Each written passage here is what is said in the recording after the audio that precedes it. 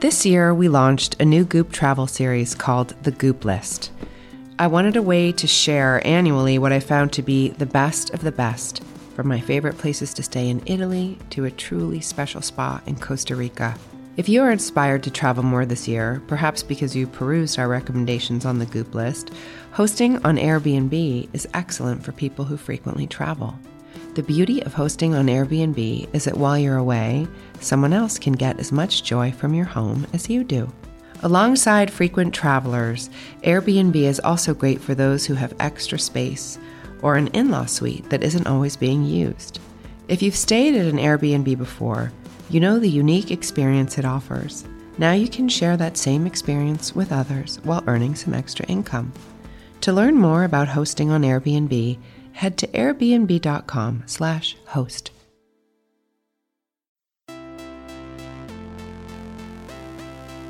Don't hold anything too tightly. Just wish for it, want it, let it come from the intention of real truth for you, and then let it go.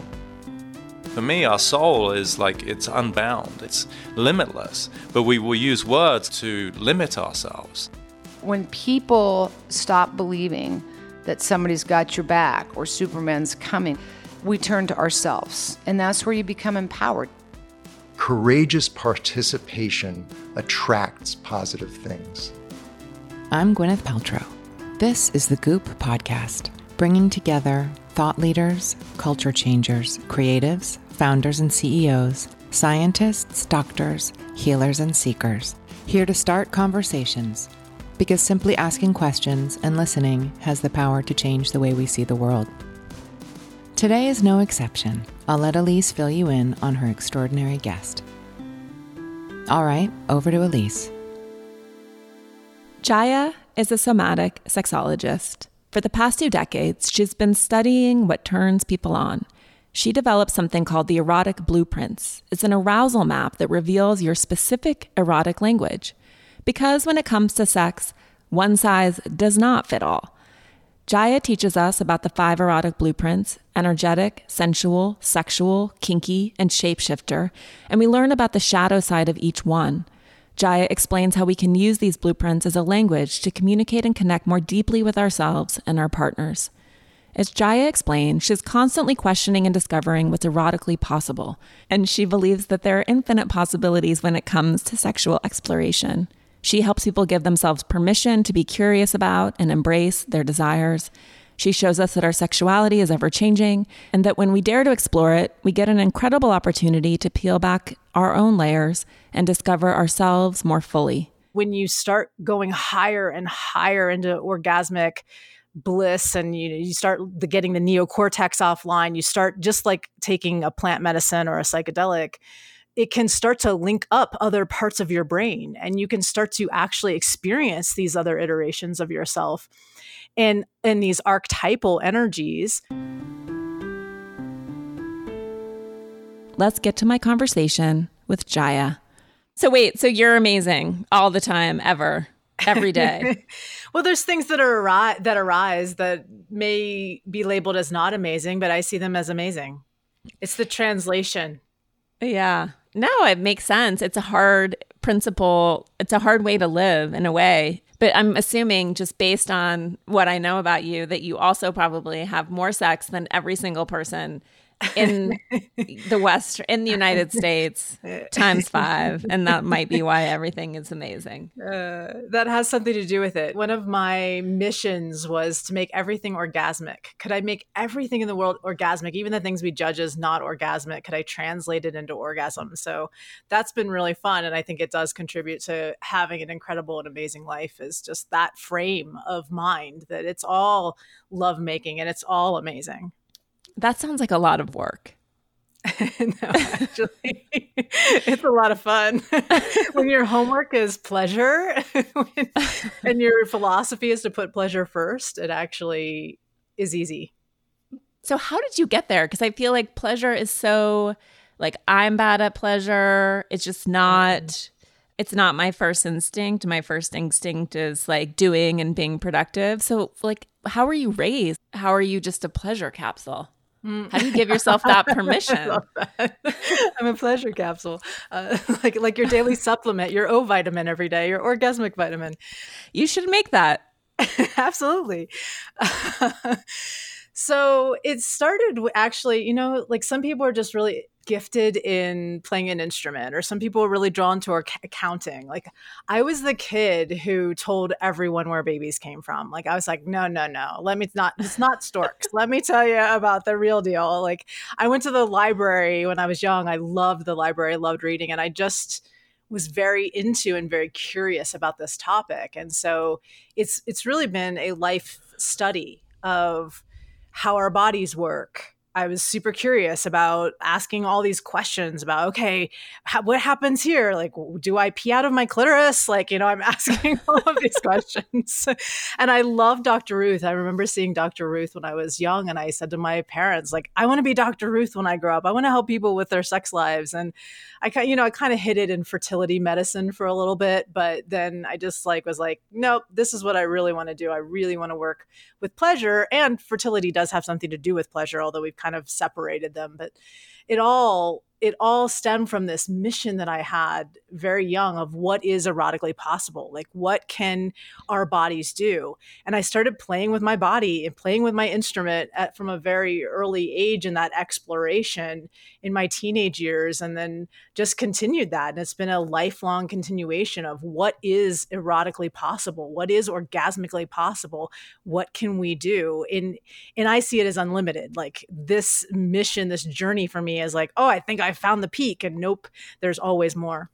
So, and maybe this is so naive, but I feel like, I have 2 young boys, and I hope that they're liberated and enjoy their bodies. I certainly think that socially we feel much differently about boys and their bodies. And, my kids are constantly sort of like getting out of the bath and like shaking their penises at me. And like there's a certain freedom that they have that I feel like girls, we might sort of chastise out of them. Yeah, and we don't have the same relationship with our genitals as they do, because when we're urinating, we don't necessarily touch ourselves. So there's a difference in growing up as a identified vulva-bodied person, as a woman. There is a different relationship, and I think there's more shame about it. There's more shame about our bodies and the way that our bodies are supposed to look, and that falls into the conditioning and programming that we get based on gender, based on sexual orientation, based upon the current views of our culture that we grow up in. And so we get shaped from very early ages. Even just a simple thing as, oh, go ahead and hug your grandma. Grandma loves you. Hug them when you don't. Right there is telling you to override your body. And it's something we've taught very much with our son is, you don't have to hug anyone if you don't want to. And you can say no, you can high five instead of a hug. Like there's other options that you can do. Your body is your body, and you have agency over your body. Yeah. And were you raised like that, or did you come to all of that later? I came to a lot of that later. The consent conversation, of course, was not part of my lexicon growing up. And even in learning sexuality and being at the age of 19, I got very involved in Tantra and in tantric sexuality. And even in those communities, there wasn't a lot of consent talked about. It was like, you're just thrown into these exercises and thrown into just doing them. And so that consent conversation came much later as I went, wait a minute, there's something wrong with this picture. My body doesn't feel good. My body is a no to that. Or, like my mind and my body are at odds. Like my mind wants to be a yes, but my body's a no. And how do I listen to that? And how do I reconcile that? And that became just a big piece of my own exploration, always looking at 3 things in setting up my container. One was, what is it that I desire right now? What is coming up that I want to explore sexually? What are my no's? What are my boundaries within this exploration that I'm a no to? And the third thing, what are any unspoken assumptions, expectations, or programs that are running that I can look at before I go into this exploration that I may want to explore, examine, or expand beyond? Yeah. And is that sort of where your sort of the erotic blueprint, like where this emerged, was sort of in studying this so acutely or carefully and studying, I'm assuming, other people? Or will you take us through the 5 blueprints? I thought this was so fascinating. And I'm curious if these are nature or nurture, or if we inhabit various ones at different times in our lives? Or can you just walk us through that whole thing? Absolutely. So the blueprints were birthed out of, I have a specialized license, so I'm a somatic sexologist. And in the state of California, a somatic sexologist is someone who can educate someone about their body through the body. So it's much more of a hands-on learning experience. And so over time, my clients would come to me and I'd notice not everyone has the same way of getting aroused. So I would see a lot of people who had trouble getting aroused or had trouble feeling pleasure, or they were numb to it. And it wasn't always necessarily like a physical injury or an issue. Scar tissue plays a big role in that, of course. And I'm always looking at four things. Is it in the emotional body? Is it in the physical body? Is it in the energetic system? Or is it part of the biochemistry, someone's hormones? So I'm always looking at those four things. And as I was working with people, I started to notice that certain people were more turned on by other things, or they could reach arousal through certain pathways, but other people couldn't. And then in my own relationship with my partner, we were really struggling at the time that this came about, where I couldn't figure out how to turn him on. I'm trying all the things. I tried strip tease class and come home and strip tease is what are you doing? And then, I'm trying all these different routes and modes that I know through my own blueprint. And the mismatch there was that he's turned on by something that I'm not. And so it's like languages. If I'm speaking American English and he's speaking French, we were missing each other completely during this time. And so I started to just set up how do we work compatibility wise and coupledoms? And how are we working in terms of arousal and turn on, and what heightens arousal and turn on? And how do we understand each other better? So I set out to answer those questions. And I just started from working with so many people over so many years, started to really notice the patterns emerging. And that's where the 5 blueprints came from. Got it. So let's talk about the first, energetic. Mm-hmm. Them. Yay. Yeah. Yeah. So the energetic is someone who's turned on by anticipation, space, tease, yearning, longing. They love to long for things. And in that anticipation is where their arousal lies. So an example is I was once hovering my hands over someone way 3 feet off their body, and they went into full body orgasm, and their eyes got really big and they looked at me and they're like, what is going on? And I said, well, you're wired energetically. You're more turned on in the space between the touch than actually physical touch on your body. And so their superpowers are that they can have orgasms without being touched. They can play in that space of all that anticipation and tease. And they can go into these expanded states of consciousness and have really orgasmic experiences on multiple dimensional levels. So like more of a psychedelic experience, even some people report, or, I suddenly became an animal, or I became, I'm a butterfly flying, those kinds of archetypal energies that they can tap into these other ways of being orgasmic. So that's very much their superpower. Let's take a quick break to talk about one of our partners. This year, we launched a new Goop travel series called The Goop List. I wanted a way to share annually what I found to be the best of the best, from my favorite places to stay in Italy to a truly special spa in Costa Rica. If you are inspired to travel more this year, perhaps because you perused our recommendations on the Goop List, hosting on Airbnb is excellent for people who frequently travel. The beauty of hosting on Airbnb is that while you're away, someone else can get as much joy from your home as you do. Alongside frequent travelers, Airbnb is also great for those who have extra space or an in-law suite that isn't always being used. If you've stayed at an Airbnb before, you know the unique experience it offers. Now you can share that same experience with others while earning some extra income. To learn more about hosting on Airbnb, head to airbnb.com/host. Okay, let's get back to the conversation. So for those of us who want to metaphorically have sex with plants, where do we start? So those of you who are energetics, you're going to have a easier road to this. And some of you who are shapeshifters who have a lot of energetic in your blueprint. And so part of it is tuning into, think of it this way, like you're not really, of course, having sex with a plant or a butterfly. When I'm talking about this, of course, we're talking more like energetically.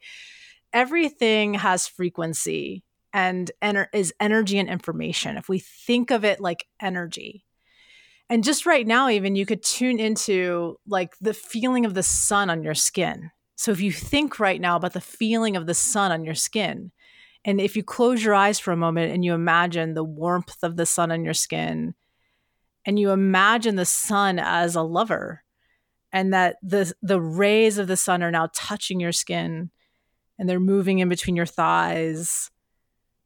And just as you imagine that, your body starts to respond. And we start to just connect in with the energy of something. So as we're connecting in with nature, we could call this ecosexuals, people who really connect in with nature as their sexuality. I mean, nature itself is very sexual. We think about flowers and pollination and all of that. As you think about that and you tune into that, what starts to happen in your body? And that's a way that we can start to just connect metaphorically and energetically with life around us. It's just life. It's like it's ever blooming, ever flowing. To me, it's like ever orgasmic. It's birthing all the time. And so this cycle of life and tuning into that can be a really powerful practice.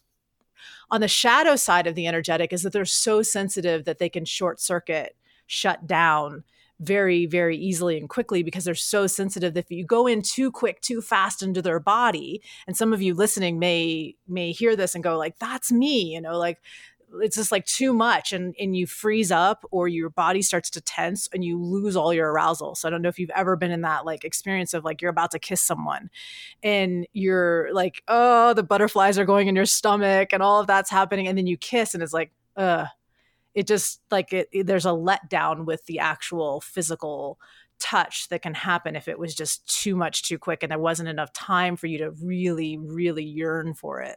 That's just one of the shadow sides of the energetic. Okay, sensual. So sensual is turned on by all of their senses being ignited: taste, touch, smell. They bring the beauty to the erotic experience. So superpowers are the creativity, the beauty, the ability actually to have non-genital orgasms. So they can have orgasms like, say, the back of your knee or like the nape of your neck or the nipples or something like that, where it's not necessarily genital related, but the orgasm can be in the body. So full body orgasms, non-genital orgasms, orgasms from eating or tasting something. Sensuals are most likely to be like, they're eating. they moan a lot out loud, don't even realize they're doing it. And then the shadow side of the sensual is being really stuck in your head. So it's like you walk into a room and instead of thinking about sex and intimacy with your partner, you're like, oh God, that pillow's out of place. And oh my goodness, I didn't brush my teeth yet. And you start doing the laundry list of things that need to be done. And so there's like easy distractions from being in your body because your head is chatting about, this or that, the smells and the taste and the, oh my gosh, there's cellulite on my butt or whatever, starts to arise in the mind chatter. Interesting. Okay. And then sexual. The sexual is someone who's turned on about what we think in terms of our culture is sex. So it's nudity, it's penetration, it's orgasm. And so we're turned on by those standard things that we think of as our definition of sex. And so the superpower of the sexual is that they can go from 0 to 60 pretty quickly. And they can, orgasms usually come easily to them. They don't have a lot of shame about sex. Sex is easy. Sex can be simple. It doesn't mean necessarily that a sexual is simple. A sexual can still have depth to it. It's just that usually it's like, oh, sex is like pizza. It's all good. Like, we're all good. We're having orgasms. Like, what's the big deal? Why do we need to make it flowery or, colorful? This is good the way that it is. And then the shadow side, then that ties in, is that they miss out on the journey. Oftentimes sexuals focus on the destination and they miss they're trying to get to that end goal of the orgasm, because orgasm and the sexual release, sex brings them relaxation. Whereas like a sensual needs to relax and have like toggles before they can get into sex. The sexual uses sex as a way to relax and for everything to feel good in the world and to feel loved. It's like I can go out and conquer the world now because I've had this sexual connection, this sexual experience. But in that, they miss all the other flavors and the journey. And they have this very limited definition of sex as oftentimes penis and vagina sex. And that's what equals sex, or I need to have an erection, or I need to be wet, or there's these conditions on what successful sex looks like.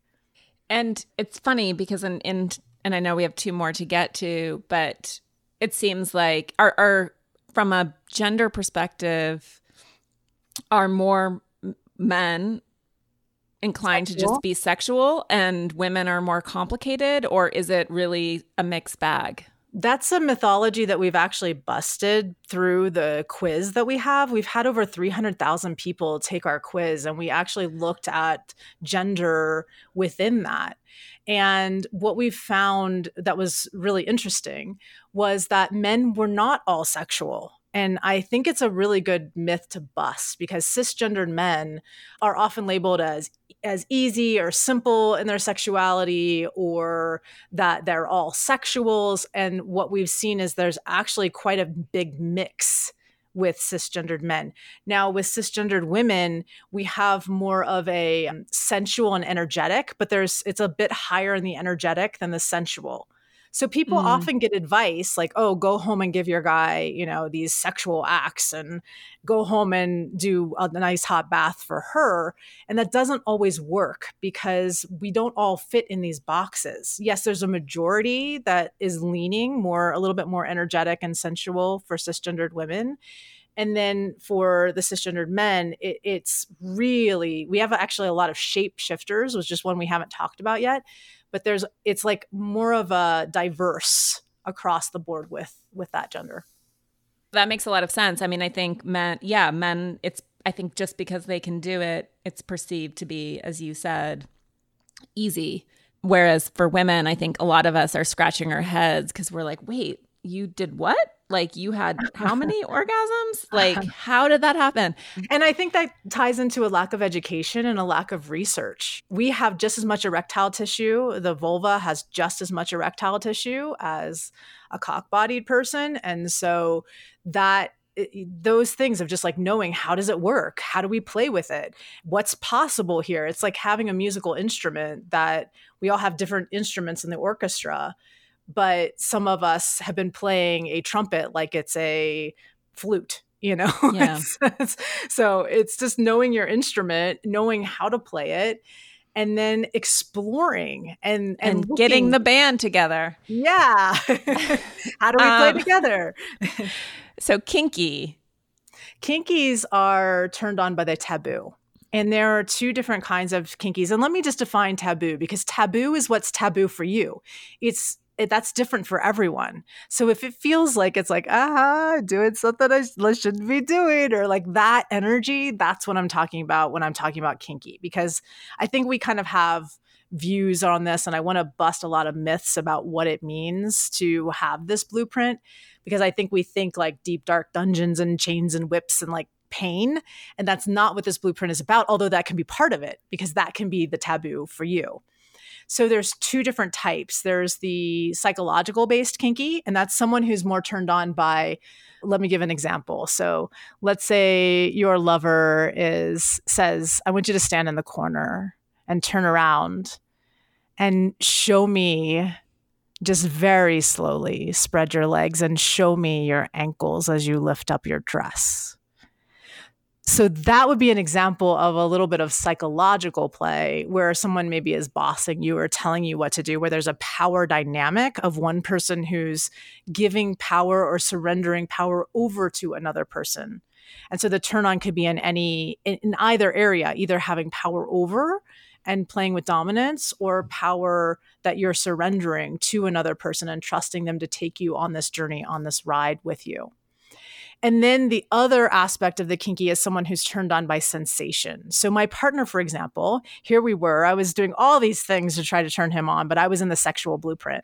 So I made that assumption, right? All men are sexual. And so in that assumption, I also have high sexual. So in my blueprint map, my highest is sexual. And so I'm approaching him from my own language and speaking a language. He was 0% on our quiz, sexual. and I was 0% kinky. So you can see where the mismatch happened. Are you guys still together? Yeah, we're still together. Absolutely. We cracked this whole thing. So so I'd go to bed, at night, and I'd be like, oh my gosh, let's have sex. And I'd be touching his genitals. He'd be like, ugh. And he'd like just kind of like not be into it. And he wasn't getting erections and like all this stuff's going on. And then I'd roll over and I'd start crying because I'm a sex educator. And here I am, like, I feel completely out of congruency with my own partner and I can't get him to want me. And I started making it about me, where I was like, you're not attracted to me anymore. You don't love me. Like all these things that could kind of roll in your mind when you feel this rejection from your partner. And what was really going on was I was approaching him in a way where it was actually turning him off because he had 0 sexual in his map. And then I didn't know that he was kinky. And this was six years into our relationship, I think, that he finally revealed that he was kinky. And this is what I do for a living. So I think about, this ties into the shadow side of the kinky, which is the shame of wanting or desiring something that's taboo. And so his shame was that he likes to be tied up, which is part of the sensation-based kinky. He likes the feeling of constriction. He likes the feeling of ropes on his body and what that can allow him to do to surrender and soften and relax. And then, I lay out the ropes. Once I figure this out, I lay out the ropes on the bed and then I like, You're like, let me get my ropes. Yeah, he's like super turned on, like I'd never seen before. It was so much fun. Yeah. So the shadow of the kinky is that shame aspect, and can hide or can, just make it becomes kind of like the only route to turn on because it is so taboo. The more taboo it becomes.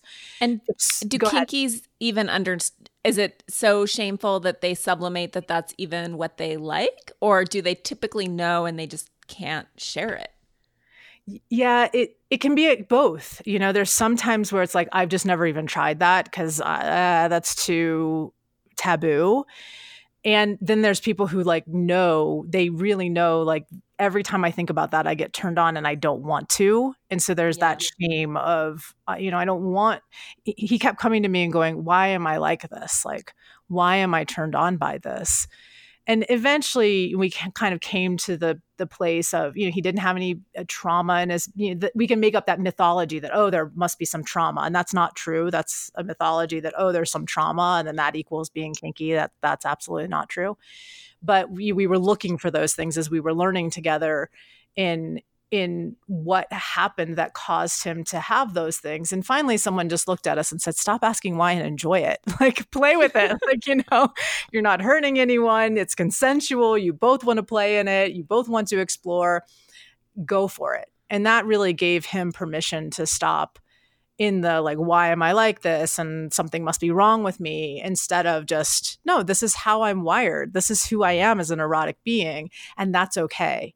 And then that freed him. Can I ask you kind of a crazy but appropriately goopy question? Absolutely. Do you think that, like, and I want to get into sort of the nature and nurture part of it and how these identities are formed, but I wonder too if they're not, if you for a minute subscribe to sort of like this past life idea and you think about maybe we've had many lifetimes and maybe it's like it was pagan, right? Or maybe his experience was, who knows? I don't know. It's just when you think about it as potentially beyond this lifetime, maybe it gives people more permission to feel okay with it. Yeah. I call them other iterations of ourself. If we want to get really esoteric with it, a little metaphysical with it, it's like right now we're simultaneously living all of those iterations of self, many iterations of self. And sometimes we can tap into those iterations through these states of consciousness. Like kink is another area where we can go into ecstasis, into these ecstatic states. The energetic blueprint is another one that easily goes into these ecstatic states. And so when you start going higher and higher into orgasmic bliss, and you start getting the neocortex offline, you start just like taking a plant medicine or a psychedelic, it can start to link up other parts of your brain, and you can start to actually experience these other iterations of yourself and these archetypal energies. And so we've explored a lot of that. And one of the ones that arises for him is the energy of Dionysus, the god of like dance, wine, bacchanalian festivals. And we really quite enjoy that. And then I hold more of that archetype of like the temple priestess, which ties into the energetic blueprint and many lifetimes of teaching sexuality and that sort of edgy edge of that witchy woman, and so you can play with these in sexuality as a way of discovering who you truly are without the conditioning and the programming that our culture places on us. And the more that you go into these ecstasis states, the more that you can discover who and what you truly are. Yeah, it's so interesting. And then the shapeshifter, the final one, is they're kind of everything, right? Mm-hmm. One piece I want to say about the kinky before we move into shapeshifter that I forgot is the superpowers. So I talked a little bit about these abilities to go into these altered states of consciousness, like subspace or dom space. And then also there's endless creativity. Like I can play in the kinky blueprint for the rest of my life and never learn all there is to learn of the creativity of human expression with these more taboo pieces of our sexuality that, I mean, if somebody's thought of it, it's out there. Like all the different fun, amazing things that we can do that expand ourselves. Truly, I believe the kinky blueprint is one of that taboo, dark energy around our sexuality can be a place of great expansion as long as we're not harming others. In that, of course, being ethically responsible and having consent conversations of how we're playing and that we're doing no harm. That's a really, really important key. There's freedom of expression in that can then release those energies. And there's so much that happens when we do that. And we need to do that within a safe container. Right. Because I would imagine that this is where like dominance and rape fantasies and stuff like that comes in, right? Yeah. And approximately 60% of women, cisgendered women, have those fantasies of being taken, of being ravished, of being out of control in that way. And so that's where those things can play out. But we want to play those out in a safe container where we're psychologically sound and where everybody who's involved in that has consented to playing in that realm. Totally. Yeah. And so then the shapeshifter is the sort of the cafeteria version of this where they like a little bit of everything. So the shapeshifter is someone who's, yes, turned on by all of them. And they have, so if you've been listening to this and you're like, oh, I kind of hear myself in all of these, you may be a shapeshifter. And the superpower of the shapeshifters, they have all these orgasmic possibilities. Like it's unlimited orgasmic potential or unlimited orgasmic possibility within this realm. The shapeshifter can also have all the shadows as well. But I'd say specific to the shapeshifter, the biggest shadow is that somewhere in their life, they've been told that they're too much. Like you're just too much. You want too much. You desire too much. Like, can't sex just be easy? Like, why does it have to be a 3-hour smorgasbord of everything? There's been a shutdown oftentimes of their sexual energy and the bigness of their sexuality. Like they're the full symphony orchestra. Yeah. They're not just one instrument. They're the full orchestra. And so it takes someone who can play all those instruments. And then the other shadow piece is that the shapeshifter can, because they're great lovers, this is one of their superpowers, they can shapeshift to be anything for anybody. So they're a great lover, but they'll be shapeshifting to please their lover that they have. And if their lover is like, let's say, a sensual, then they're always playing sensual. And so they're never really fed. And I find that oftentimes the shapeshifters out of all the blueprints are the ones that are the most starving. And then the shapeshifter will have a secondary blueprint oftentimes. So like there'll be like an energetic shapeshifter where energetic's kind of their lead in, or there'll be a sexual shapeshifter. And I'll say the sexual shapeshifters have the most voracious appetites. They're just like, let's go for 4 hours with 10 hands on my body and like try everything. So it really, that secondary blueprint really colors the shapeshifter in you. So we've already established that maybe some of this is sort of primordial and something that we've carried through many lives and has sort of a pagan-y quality to it. But then in terms of sort of in this moment, in this life, is there any rhyme or reason to how we arrive at our blueprint, and do our blueprints stay? I'm sure there's some flexibility, but are they pretty established? So there is a lot of flexibility in them, and they can change, and you can expand and grow them.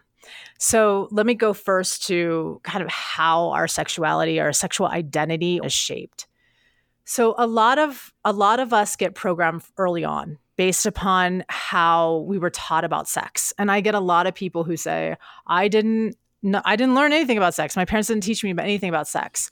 And I often argue you still got a sex education. The sex education was in their silence.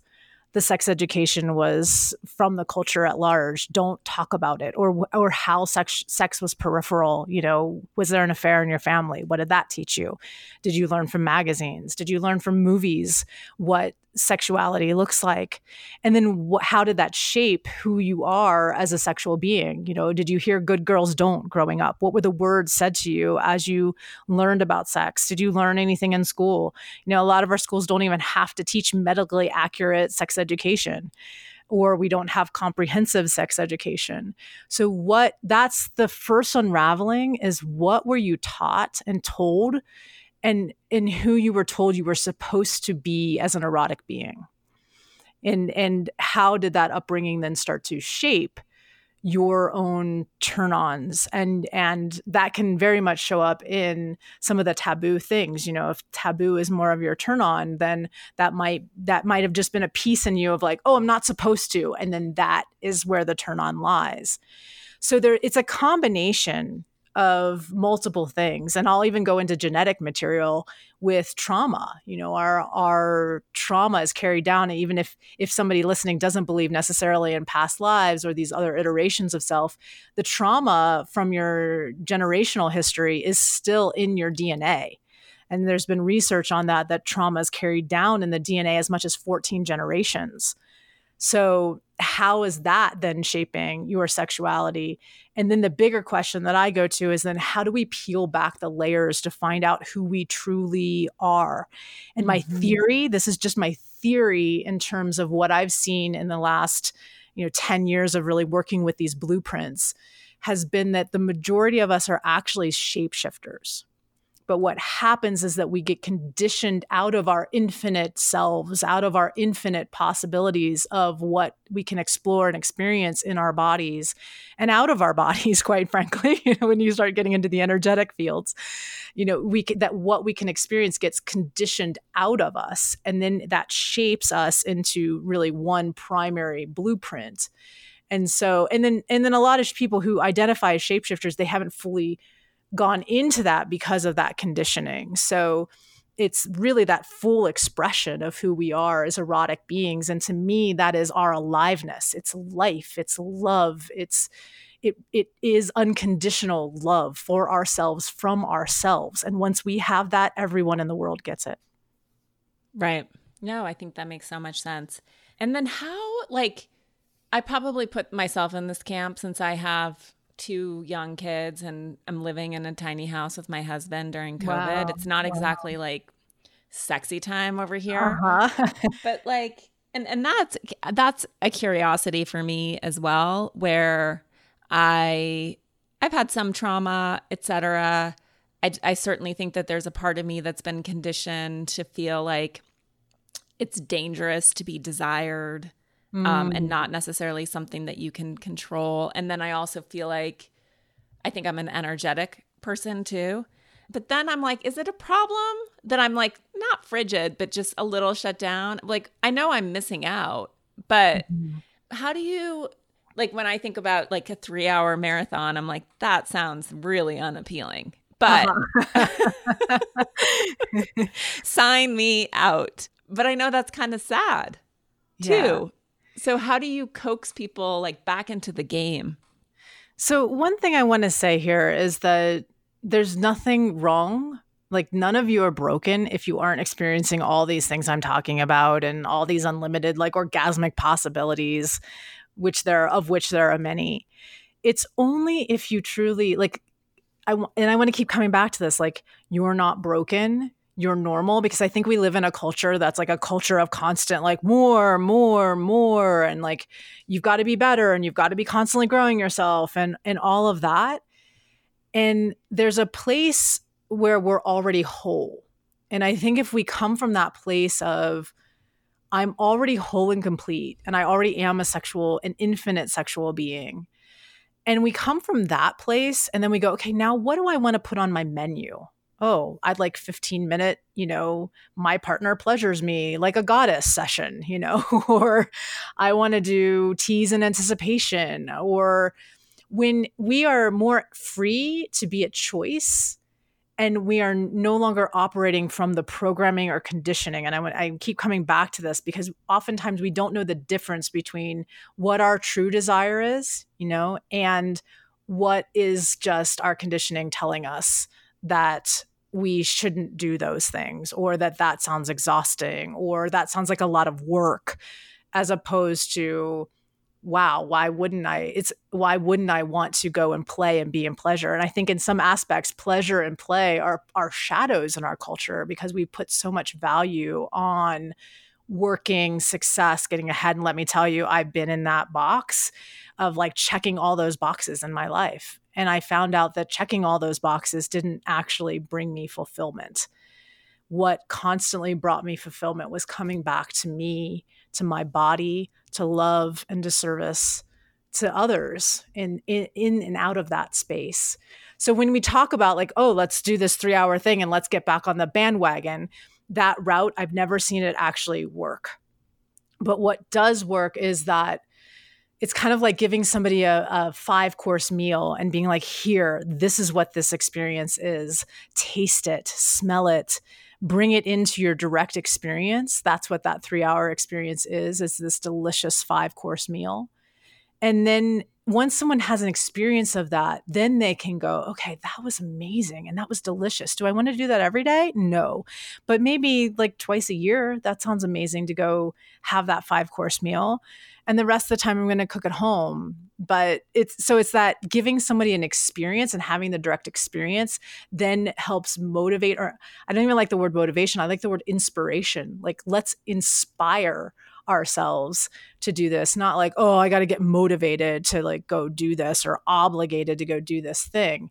What inspires you in your sexuality? And a lot of people have never actually been fed in their blueprints, so they're not even like motivated at all to do it because they've never had the experience of what that's really like. Yeah, no, it makes a ton of sense. And then sort of, I think, does everything that we're talking about translate to sort of the gay, trans, non-binary world? Is there, or like within, typical gay couple, are they also going to be sort of occupying various blueprints? Absolutely. So we also, in our research, we had all the different gender, we had, I think, like 30 or 40 different gender identities or something that we looked at, identifications. And so we also saw with the trans women and trans men, we saw a lot of energetic and kinky in those blueprint maps. And so it absolutely applies. So whether your sexual orientation is gay or bi or pansexual, I identify as very much pan-gender, like kind of, you can call me any gender. I like to shapeshift and morph in and out of playing with that and that identification. And so absolutely across the board. And we even see like people who identify as asexual identifying a lot as energetics, and that really making a lot of sense to them in terms of, oh, well, that makes sense. I do have this, but it's just not so much on the physical body, and I can feel it in the energy field. So we've had a lot of people really identify with that. That's super interesting. Yeah. So is the idea of being pan pangender.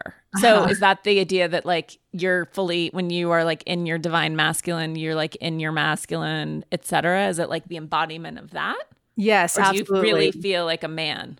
Yeah, it's embodying all the different energies, so Okay. it's a lot. It could also be like gender fluid, being able to embody, like playing with, oh, now I'm going to play very much in my masculine energy, and playing with that very yang. I also like the word yang because that, I think that denotes it a little bit better when we talk about like yin and yang.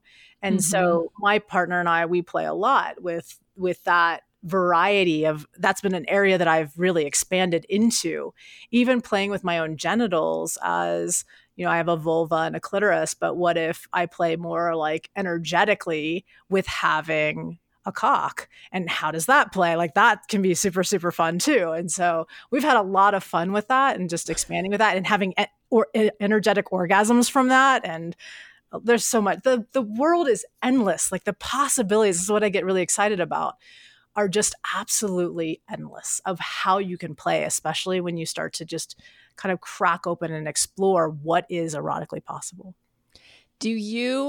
So I would imagine, I don't know if you guys, I took your quiz, but it was a long time ago. Do you guys, like what, I'm assuming that based on our conversation, as soon as we hang up, you're going to go and have sex, probably for the third or fourth time today. But is there a range of sort of what's normal and what's healthy, and are they the same? Yeah. So when it comes to what's normal and what's healthy in terms of frequency, like I actually don't have partnered sex with my partner, Ian. Like a lot of people imagine, like they'll put that assumption on of like, oh yeah, Jai's having sex like 3 and 4 times a day or that kind of stuff. and so it's just fascinating to me how we think about that. And I think it really comes from your one hormonal makeup, like how much dopamine and testosterone are running, going back to those 4 things, like what's happening with scar tissue. Like you mentioned, you had children, that can lower desire and drive. So what's happening in your neurotransmitters, like all of those things. And so answering that question of like, well, what's healthy? And I think that it comes back to you, and it comes back again to like trauma, conditioning, programming, and how is that affecting your desire, your drive, your ability to bond? I mean, there's some people who have tons of sex, but they have no ability to bond. So, or they have a love-lust split where they have lots of sex, but they just can't fall in love. Or they can fall in love, but as soon as they fall in love, they lose all desire for their partner. Right. And they no longer can see them as sexual, because that then gets mapped on of like, oh, I love this person. Now they're the angel and I can't defile them with my sexual, energy. So there's all this stuff that plays into that. And so it really comes down to you becoming you're already whole, but there's this opportunity to strip back and discover more of your wholeness. Let me put it that way. It's like taking a slab of marble and the piece of art is already there, and we're just stripping away everything that isn't it. And once that gets uncovered, then you can answer that question of, okay, what's a healthy amount of sexuality for me? And what's the quality of those sexual experiences? That's a really important key piece, because you can have all the sex you want, but it might not be great. My partner and I joke, like there's In-N-Out Burger sex, which is a fast food chain. And then there's like the 10-course meal, like I was talking about, a 5-course meal sex. And what's the sex that we want to be experiencing? Would we rather have a longer, 1-hour exploration, or would we rather have quickies? And we do all these fun challenges to explore that and play with that. And that's what's healthy for us. And right. then on the metaphysical layer, like I'm having sex 24/7. Like I'm making love to the universe right now. Like I'm the bees pollinating flowers. I'm the, like it gets into like, I'm everything making love to everything. I'm the sun making love to the earth. And when you go into that space, there's no longer any scarcity around sex, because you know that you're making love 24/7. So it just doesn't have and there's making love to myself. I do that every morning. That's just part of my daily practice, is having my daily O vitamin. So I know it's historically, and maybe you still are, sort of in an open polyamorous relationship, but clearly like infidelity and single partners, and in your mind, is that sort of because I would imagine people come to you trying to recover from affairs and other betrayals. Mm-hmm. And how do you, assuming, I'm going to guess that your view is like sort of pro expanded sexuality and that's like, again, like very normal, but how do you help people integrate that? Yeah, we have to look at it from, I'm always looking at everything from a very holistic point of view. And a lot of times, there's a great book called The State of Affairs by Esther Perel that I really love, and I highly recommend.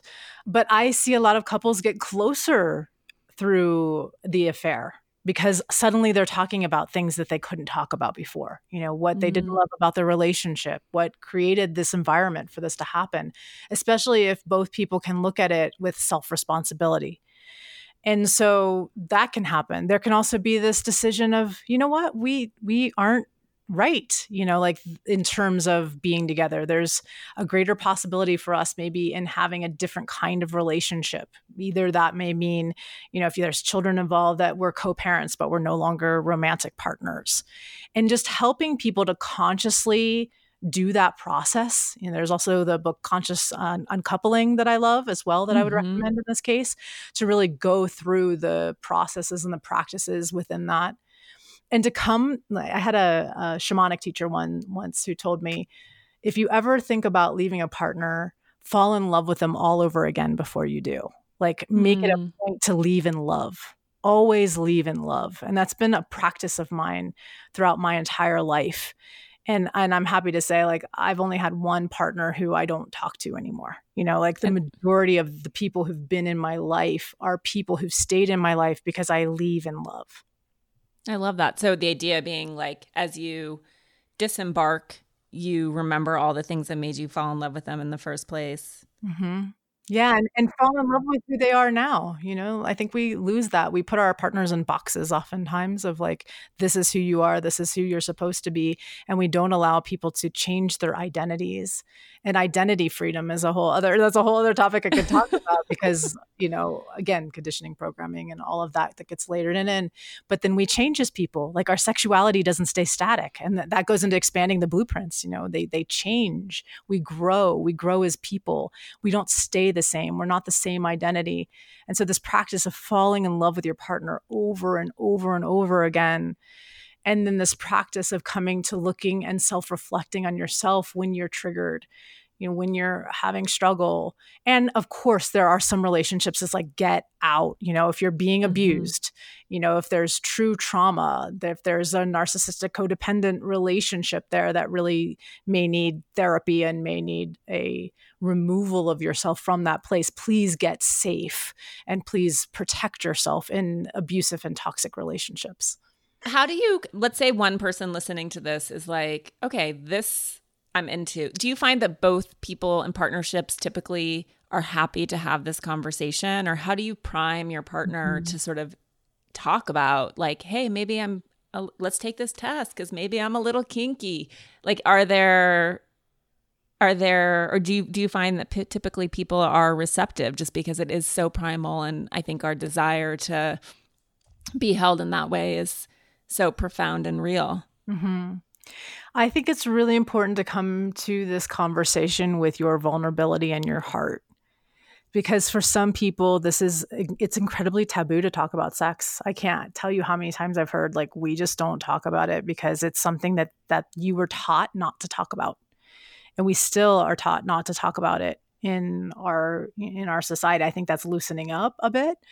But just having this conversation, you know, I'm so grateful for you all to have me on to have this conversation because I think having a conversation that comes from that place of lover, you know, this is really important to me and here's why this is really important to me. That start right there of just here's why, and getting to the point of I want us to connect deeper. I want this. And it's not that in making sure that they don't hear, because what oftentimes a lover will hear is I'm doing something wrong. I'm bad. I'm wrong. And then they'll go into guilt and shame and shut down. And so it's really important that you come to like, you know, speaking first to what's good in your relationship and what's been good in your sex life. Like, I love you so much. I love connecting with you. I love our way of connecting, and I just want to take it like next level, or I would love to just explore this even more deeply together because I want to create a lasting sexual relationship for a lifetime. So this piece of making certain that we create this longevity for a lifetime, I think is a really important thing to speak to in a relationship, and to keep speaking to the love and to what's going well.